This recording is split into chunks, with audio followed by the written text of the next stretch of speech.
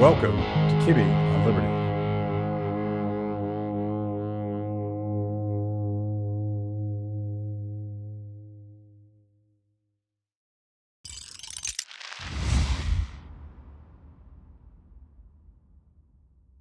Senator, good to see you again. Great to be with you. Thanks for having me. Yeah, I was struck by something you tweeted out yesterday. Dr. Fauci today in the New York Times, something clearly went wrong, and I don't know exactly what it was. Who wants to tell him? That's right. Well, it's a good sign when you begin to at least admit that you are fallible and that maybe you made mistakes. You remember the interview from a couple of months ago when they asked him, can you think of anything you might have done wrong or anything you regret? And he says, no. No. Yeah. And I think virtually everything he did from the very beginning, he flip-flopped on. So he'd say one thing and then he'd say another thing. On school closures, there was one article, and I can't remember the author of this, but 20 different times they have him saying something different, sometimes on the same day, sometimes in the same interview. He'd be for closures, then against closures, and then say, I really don't have a strong opinion. Yeah. But I think he doesn't realize and never really comprehended that, he says, I didn't make any mandates. I didn't create any law. But once he says that this is what it's supposed to be and the CDC agrees with him, if I own a hotel and the CDC says wear a mask, if I don't make my employee wear a mask, guess what? I'm going to be sued. So he really is de facto creating law and mandates simply by making these pronouncements. But he likes to have it both ways in the sense that right. I didn't tell anybody to do anything. I just suggested that. Right. The governors did it. Somebody else did it. But basically at his behest. No one's ever had so much singular power over what is right. And everybody looked to him and said, what should we do? And people were fearful. And the fear was stoked, by CNN and MSNBC stoked the fear minute by minute. And then he was able to step into that limelight, and boy, did he love the limelight. And then you'd ask him anything. Should they play baseball? And it's like, well, not in October. Maybe by November we can play baseball. It's like, really? What does he know about when we should play baseball? And what sort of science is it based on?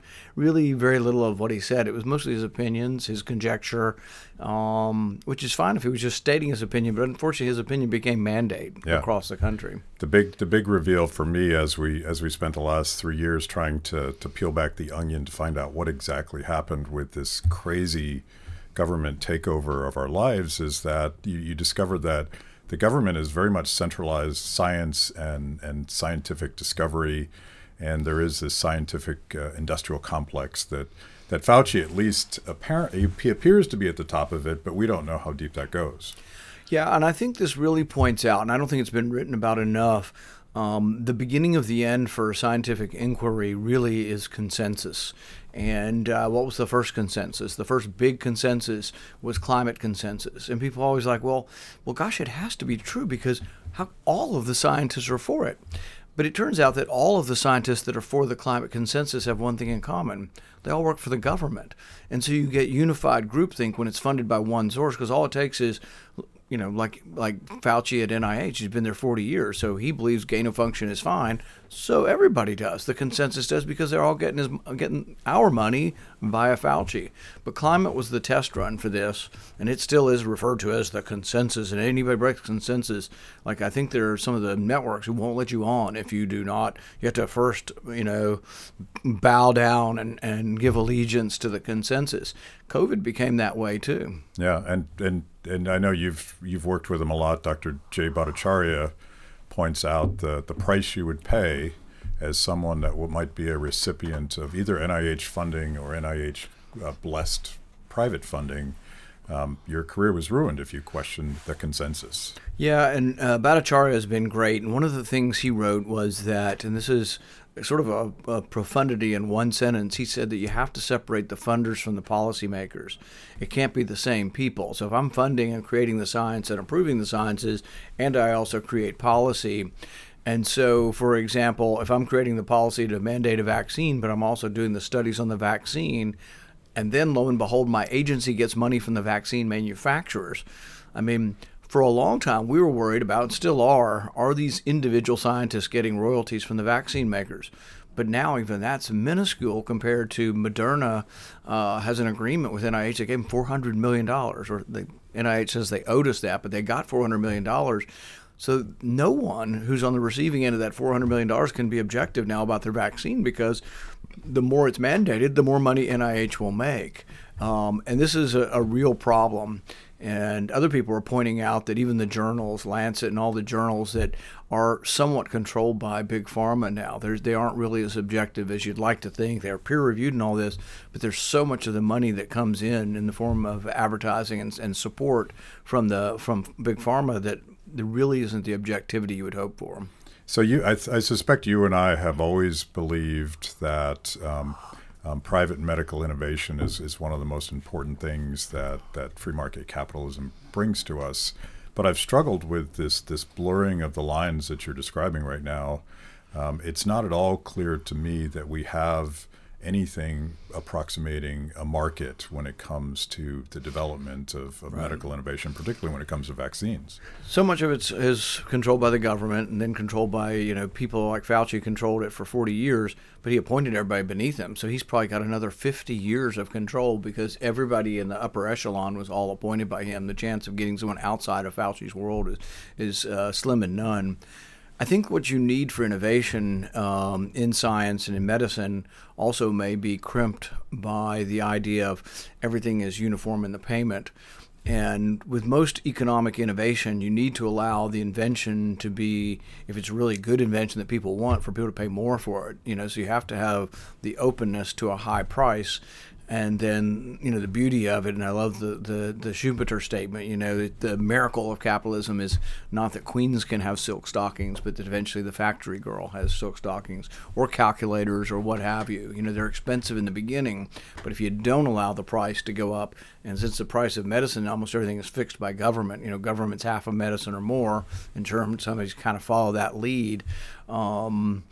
But there's outrage if something costs too much. But in the beginning, things have to cost more, and then the early adopters will be the wealthy until people say, wow, there's a market, now we've got to bring the price down to get more people to buy it. Perhaps your medical profession is a great demonstration of this point. Absolutely. You can now go to the mall and get LASIK eye surgery. Yeah, and the reason is, and the commonality between the things where there's been great innovation and great mass production of things is that you pay cash. Yeah. You don't pay insurance. Typically doesn't pay for LASIK surgery, and so it's pretty common. The price is well known. So we have people all the time, even well-meaning Republicans, wanting to mandate transparency. You must list your prices, and it's like, nobody seems to be mandating the LASIK price, but it's on every billboard I see. Breast augmentation. If you call a plastic surgeon, it's usually not on billboard so much, but if you call a plastic surgeon, the secretary or the person answering the phone will give you the price of breast augmentation because they know you're calling around and you're going to get another price. It is very competitive. But if you are getting your gallbladder removed and want to figure out the price, good luck even figuring out what the price is. Yeah. So thinking about, you said like Fauci's been in a position of power now for a generation, and the net result was a centralization of the decision-making process, which makes it very brittle. I'm thinking of Hayek when he talks about fatal conceit. We had one person essentially making all of the decisions, and I noticed that you in this new Congress have moved over to Homeland Security. Why did you do that? Homeland Security typically was the Oversight Committee. In fact, in the House, it's still called the House Oversight Committee. So when you see Jamie Comer a lot in the news with the investigations, he is the attack dog. He's the head of the investigation out there, the majority. Now, my hope was that we'd have the majority, and I would be able to use that majority to investigate.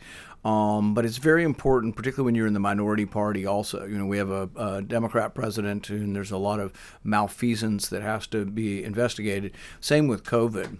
And what we're struggling with is I'm still investigating COVID, and I request thousands of documents. I get some here, get some there, have fights every day with people coming in trying to get documents from them. But it's hard to coalesce without the bully power of actually being the chairman. In fact, most of the administration resists with one line. They say the Department of Justice has made the determination that we don't need to respond to individual senators only to the chairman of committees. And then the chairmen of the committee, when they get it, like I discovered information I've been looking for 2 months. The committee has it. I've been asking the chairman to sign a letter to get the information. He never told me he already had it. The Republican also, they already had it. They'd given it to somebody else, but they signed an agreement with this Republican senator not to divulge it to anyone else. So that Republican senator made a side agreement with the State Department and with the Democrat chair. And then I've been haranguing them for months trying to get this information. I finally discovered that they've already got it. And now he's like, now that we've discovered it became public, he's like, well, you can come and see it in camera. That means I got to read it there in their office, and I can't get it electronically. So if I'm going to read 100 pages and I like 2 paragraphs, if I read it on my computer, I cut the 2 paragraphs and I put it into another document, and then I try to say, hey, look what I found out of 1,000 pages. But it's very hard to do that if I've got to go in there and write it by hand. I can't even take it off of the computer. And the other thing is, some of this is scientific documents. A lot of what I'm looking at are scientific grants to see whether or not anybody asked for money to do research that looks like they were creating something similar to what became COVID-19. And so I'd like scientists to read it as well. And we have scientists that are helping and assisting us. I just can't get the documents to them because everything's siloed off. So it really is becoming very, very difficult to get the information together, but then also to get through it because there's an obstacle. First, it's the administration saying we won't give it to you. Then once they give it to a committee, the committee says we won't give it to anybody outside the committee. Or we'll let you look at it, in camera, reading it in a room. So, but I do think there's a common sort of link. There's a George Carlin quote about it doesn't have to be a conspiracy if there's a convergence of interest. And I love the quote because that's sort of what this is.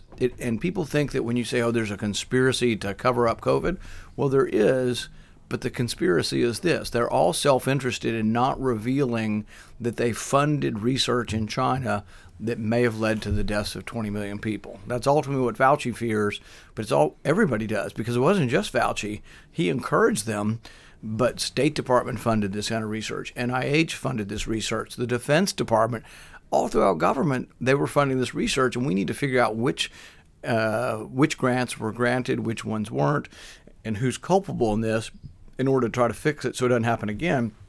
But they're all saying nothing to see here. If you're watching this show, you're probably wondering, is there a way I can support liberty and improve my life at the same time? Well, there is. Pack Crest Botanicals is a libertarian-owned company that makes botanical CBD products. I started using CBD oil to help me when I'm trying to sleep, and my 3 annoying cats won't leave me alone.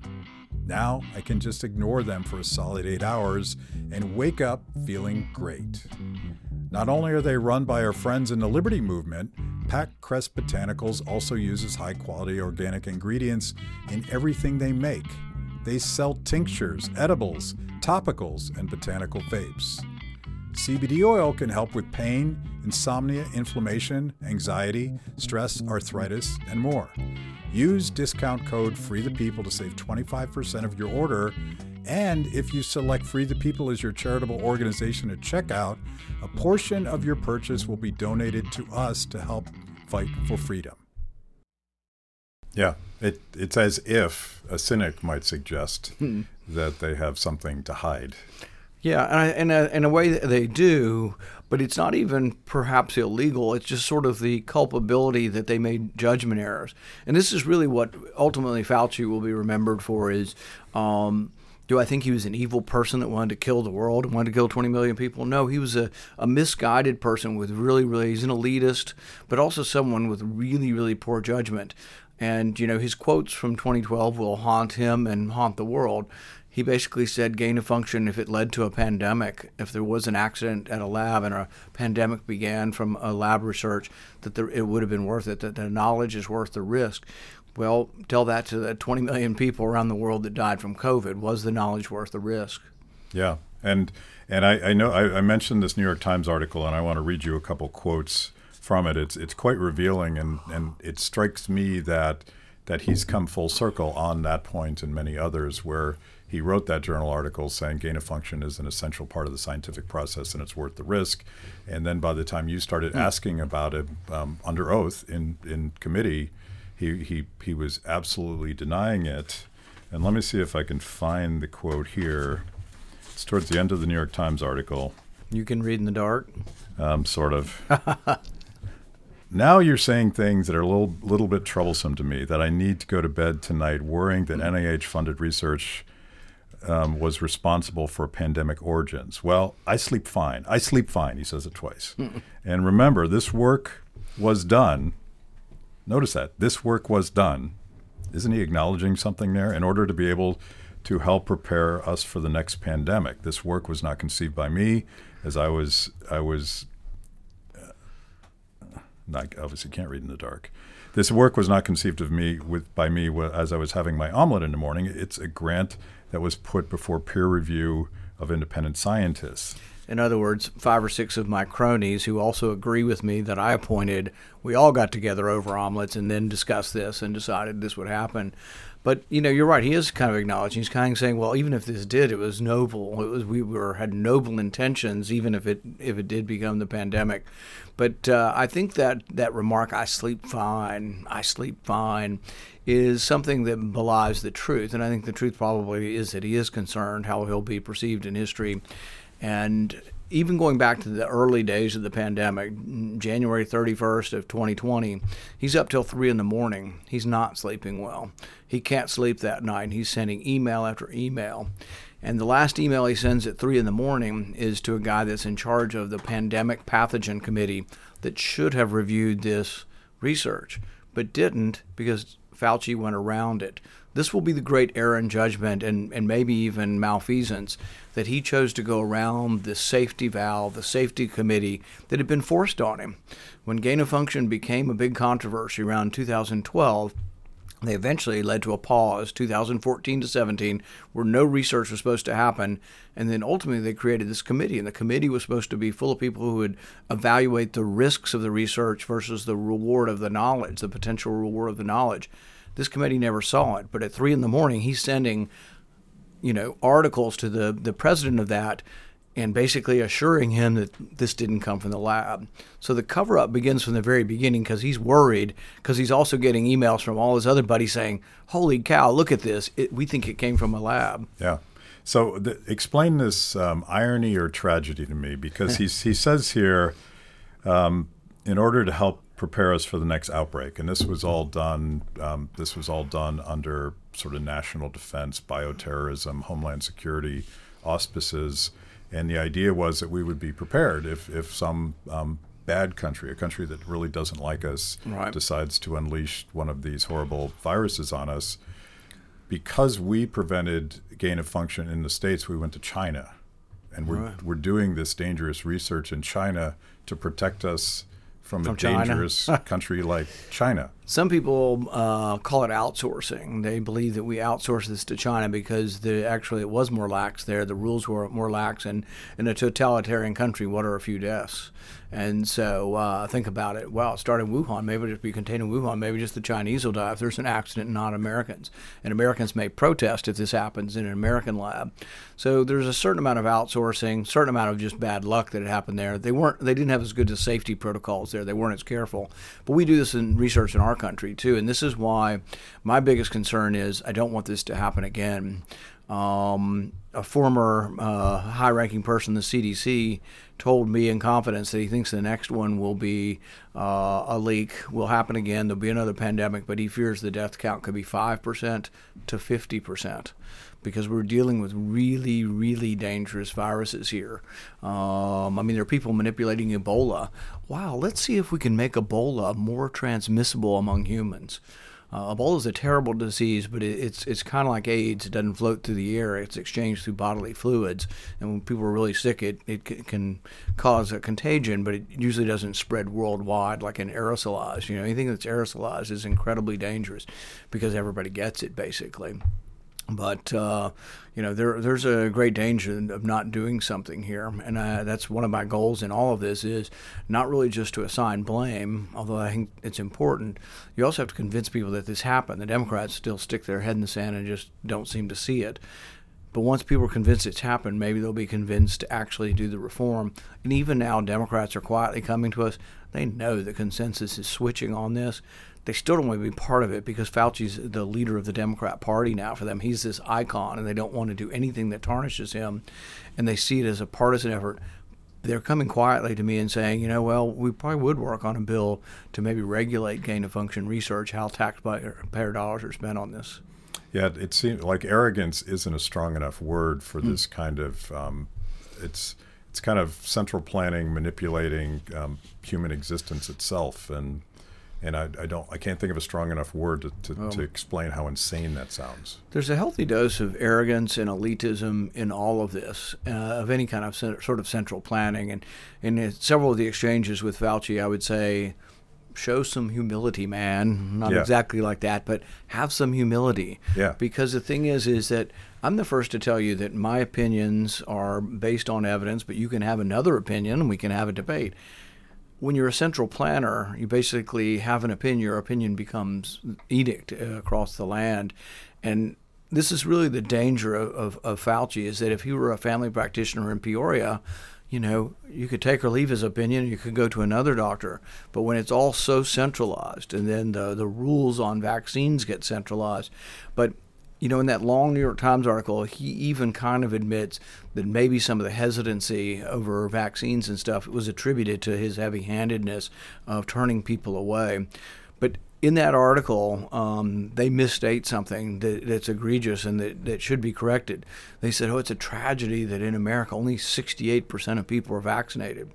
Well, people at risk over 65, let's just use 65, 97% of Americans, maybe 99%. It's a very high number. Almost everybody over 65 chose to be vaccinated.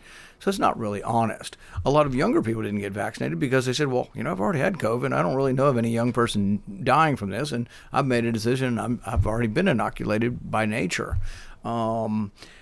The other thing is our 65 or 68% overall vaccine rate versus a country that has 77 hasn't probably made much difference in the overall mortality. Most of the mortality, or over half of it, was before the vaccine, another half with the vaccine. And the vaccine, in the end, even he admits in the article, well, it doesn't really work for Omicron at all. Yeah. Now, they have a new one that may have some effect. But the thing is people, and no one will ever publish this because you're supposed to do as you're told, is Omicron deadly at all? Yeah. I mean, there still are some people dying, but the question is, are they dying from Omicron or from other things? And I think most people have some immunity. You've either gotten it naturally or you have some vaccine immunity or both, that I think we're not in as precarious a situation as we were in the beginning, for sure. Have you ever thought about using CBD oil? You haven't? Well, think about it now. Are you thinking about it? Good. Because now there's a way to support freedom and improve your life at the same time. Packrest Botanicals is a libertarian-owned company that makes a wide variety of botanical CBD products. I use CBD oil to soothe the sore muscles I get from constantly fighting the man here in Washington, D.C. It's a tough job. Somebody's got to do it. Packrest Botanicals uses high-quality organic ingredients in everything they make. And as libertarians, you won't have to worry about them hurting people or taking their stuff. They sell tinctures, edibles, topicals, and botanical vapes. CBD oil can help with pain, insomnia, inflammation, anxiety, stress, arthritis, and more. Use the discount code FREETHEPEOPLE to save 25% of your order, and if you select Free the People as your charitable organization at checkout, a portion of your purchase will be donated to help us keep fighting for freedom. There is it appears that he's acknowledging some mistakes in this New York Times article, but they're really humble brags, and his big there is that. His big complaint is that we did not comply well enough, and he actually says we should have locked down earlier. We would have been more submissive and less contentious, and he grouses about this American spirit of independence as if it's this evil thing to stop. One of the things he doesn't acknowledge also is, in the whole discussion of whether or not you develop some immunity from having an infection, which is basic immunology, and I've gone round and round with him on this, is that there really was a way early on when there wasn't vaccine. The only way you could have saved lives, we discovered early on that most of the deaths were coming from nursing homes. It was like 40% of the deaths, almost half the deaths are nursing homes. I think like 80% of the deaths are over 70 or something. So it's age and group homes. So what could you do? The people that actually spread it, it'll spread person to person. But if nobody in the nursing home has it at a point, the person who's going to bring it in is the worker, right? Right. So there were ways to do it. What I would have done is early on, I would have said, oh, John Smith, who works as a nurse or a nursing assistant here, had it 2 weeks ago. He's now going to be my COVID wing person until somebody else gets sick and recovered, and then they're going to trade off with him. And you would put the people around the nursing home patients who had immunity.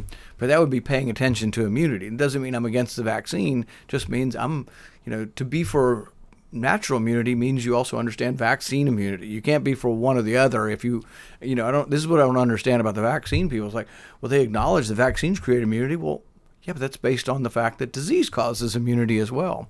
But his willingness to repulse that knowledge and to sort of suppress that knowledge was basically based on that he wanted you just to submit. Don't worry yourself about this. Don't think too hard. Just do as you're told.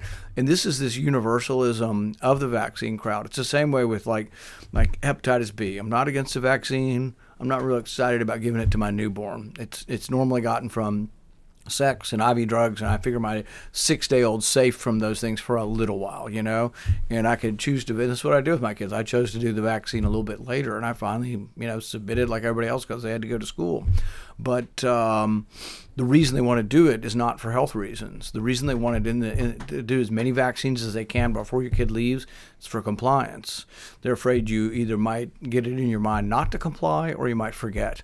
And so really it isn't about the health of the child to give them a hepatitis B vaccine in the hospital. It's all about enforcing compliance. Yeah. Speaking of compliance, Fauci sort of acknowledges that masking didn't really work, and he's not really sure. But then he goes on to say, but if people actually used real masks properly, it would have been fine. Yeah, but he never said that during the pandemic. He's actually a little more honest here. Occasionally there's glimpses of honesty, I think they're inadvertent, but so he says, well, they work on the margins. He says about maybe 10% of the time.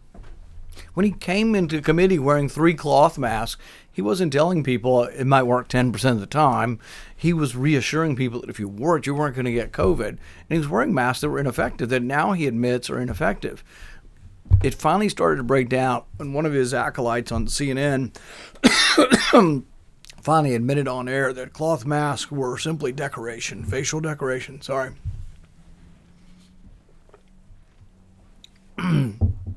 But even wearing the N95, he says, well, if you wore them properly. I'm not against masks. I wear masks in surgery. When I worked with COVID patients after I recovered from COVID, I wore N95 mask in the hospital. But the way they're worn in the hospital is virtually impossible. And so that's why they've not been shown even N95 masks to work in the public. Most people believe that after you've worn them in a couple hours that they become moist inside and there's an electrostatic sort of charge that is dispersed and you no longer have some of the protection of them. The other thing is in the hospital, you wash your hands, you put your mask on, you put your gloves on, you go in, you examine the patient, you come out, you take all of it off and throw it away. So it's a cycle, but it's a very brief cycle, and anything that's contaminated is then thrown away. Nobody does that at home, and so you just accumulate all of the stuff, and nobody can wear the mask. You'll see these people with them pressed up against the face, but they're doing this, and they've got to take them off eventually just because you can't live like that. And the bottom line is, unless you're at high risk, probably, it's foolish to wear them all the time. But it could have been a more intelligent approach would have been for people at high risk who are taking care of a loved one who's sick. So you're 75 and your wife is 75. You live with her and you're going to take care of her. You don't yet have COVID and she's pretty sick, but not sick enough to go to the hospital. Someone's got to bring her food. Someone's got to help her with things. You go in there. If you're very careful and you wear the N95 mask, and then you might even try to have enough that you actually throw them away like a doctor would, and you're very careful and you wash your hands going in and out, you might have a chance of not getting it. But, are you going to sit in crowds and rooms? It turned out to be so easily transmitted through the air that there's just almost no way to protect the public from it.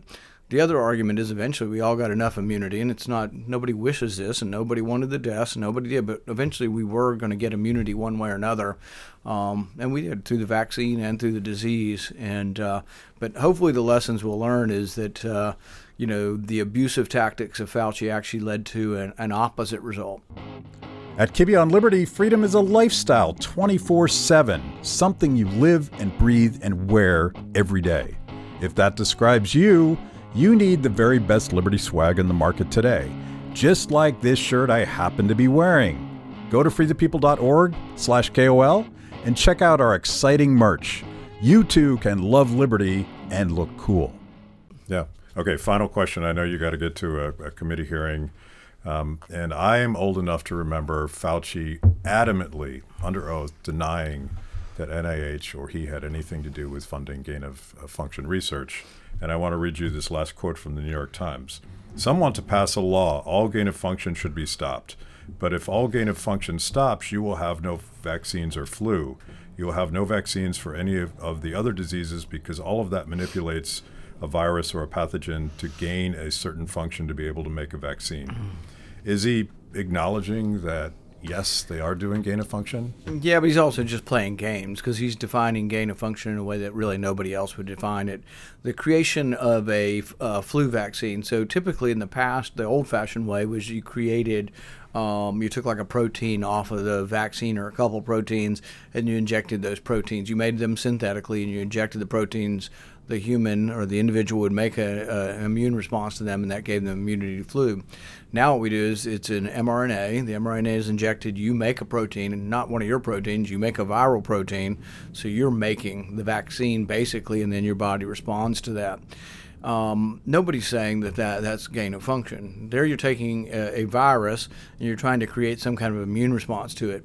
What is gain of function is taking a virus that causes infection and may not be that dangerous, and then you say, hey, we've got this new virus we found in the cave 8 hours south of here, 200 feet underground.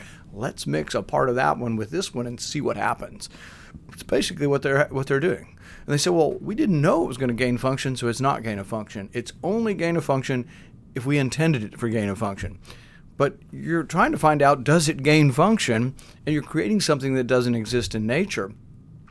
One of the experiments that should trouble people, and most people, even some scientists, I think, misinterpret this. This was about 3 or 4 months ago at Boston University.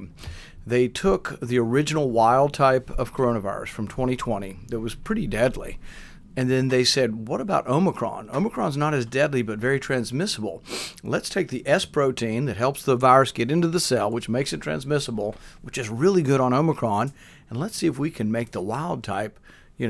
What happens if we mix them together? Take the S protein from Omicron and the main body from the original wild type. So they're taking something deadly that wasn't as transmissible and making it more transmissible. And the result was that it was 80% as transmissible as the original. And people say, well, that's making it less lethal. Well, I'm not sure that's really true, because if it's 80% as deadly, but 1,000 times more transmissible, my guess is it's actually more dangerous to humans to have something that's 1,000 times more transmissible, even if it's slightly less lethal. So these are experiments that are, it's just sort of like your mad scientist wanting to know, hey, what if we mix these together? Well, maybe it's not a good idea, because what if it gets out of the lab? See, Omicron's everywhere now. Omicron's basically about like the cold for most people. But what if we get a new variant that has the wild type? We're unlikely to really get that. Nature's not heading in that way unless somebody in the lab puts those together and it gets out of the lab. Well, that's why we're all rooting for you to get to the bottom of this. We have to find out what our government is doing to us so that it never happens again. Absolutely. Thank you for doing this. Thanks for watching. If you liked the conversation, make sure to like the video, subscribe, and also ring the bell for notifications. And if you want to know more about Free the People, go to freethepeople.org.